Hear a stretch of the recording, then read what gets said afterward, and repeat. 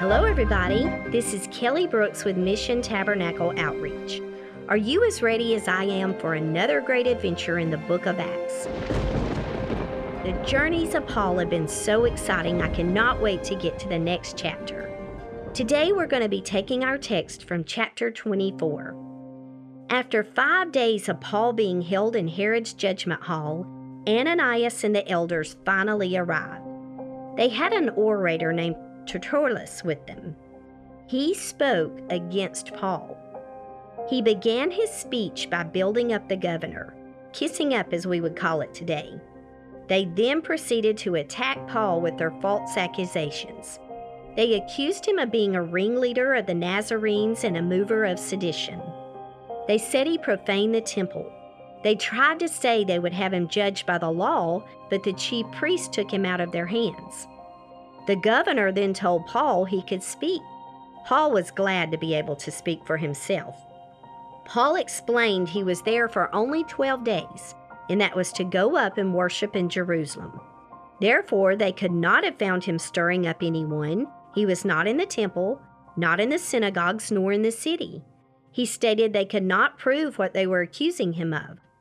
He said even though they called following Christ heresy, he did worship the God of his fathers. He believed all things written in the law and by the prophets. He said he had hope in God. The accusers also teach hope in God. Paul agreed he believed there would be a resurrection of the dead, both of the just and the unjust. Paul made it clear he strives for a good conscience, void of offense toward God and towards men. He tells him that after many years he came to bring alms and offerings to his nation. Nothing was going on that even made their accusations seem true at all. Paul points out they have found no evil in him as he stood before the Sanhedrin. The statement they did not like was that Paul believed in the resurrection of the dead of the just and the unjust. Romans were not interested in the law of Moses. The governor did not make any decision that day. He decided to wait for the chief captain to arrive. He commanded a centurion to keep Paul and let him have liberty. He could have as many visitors as he wanted and was free to minister if he wanted.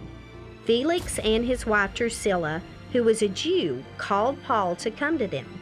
He heard him talk about his faith in Christ. Paul reasoned of righteousness, temperance, and judgment to come. Felix was under great conviction. He told Paul to go when he would call for him at a more convenient time. He did want Paul to give him money for his release. His love of money was coming in the way of giving his heart to Christ. 2 years later, Porcius Festus took Felix's place as governor. Felix wanted to please the Jews, so he left Paul bound. How many people today turn their backs on Christ for the love of money or the prestige of other people? When that person dies, neither their money or their peers are going to be there. Only them and the decision they made on earth for Christ. If you have not made the choice to follow Christ, please don't delay. None of us are promised tomorrow.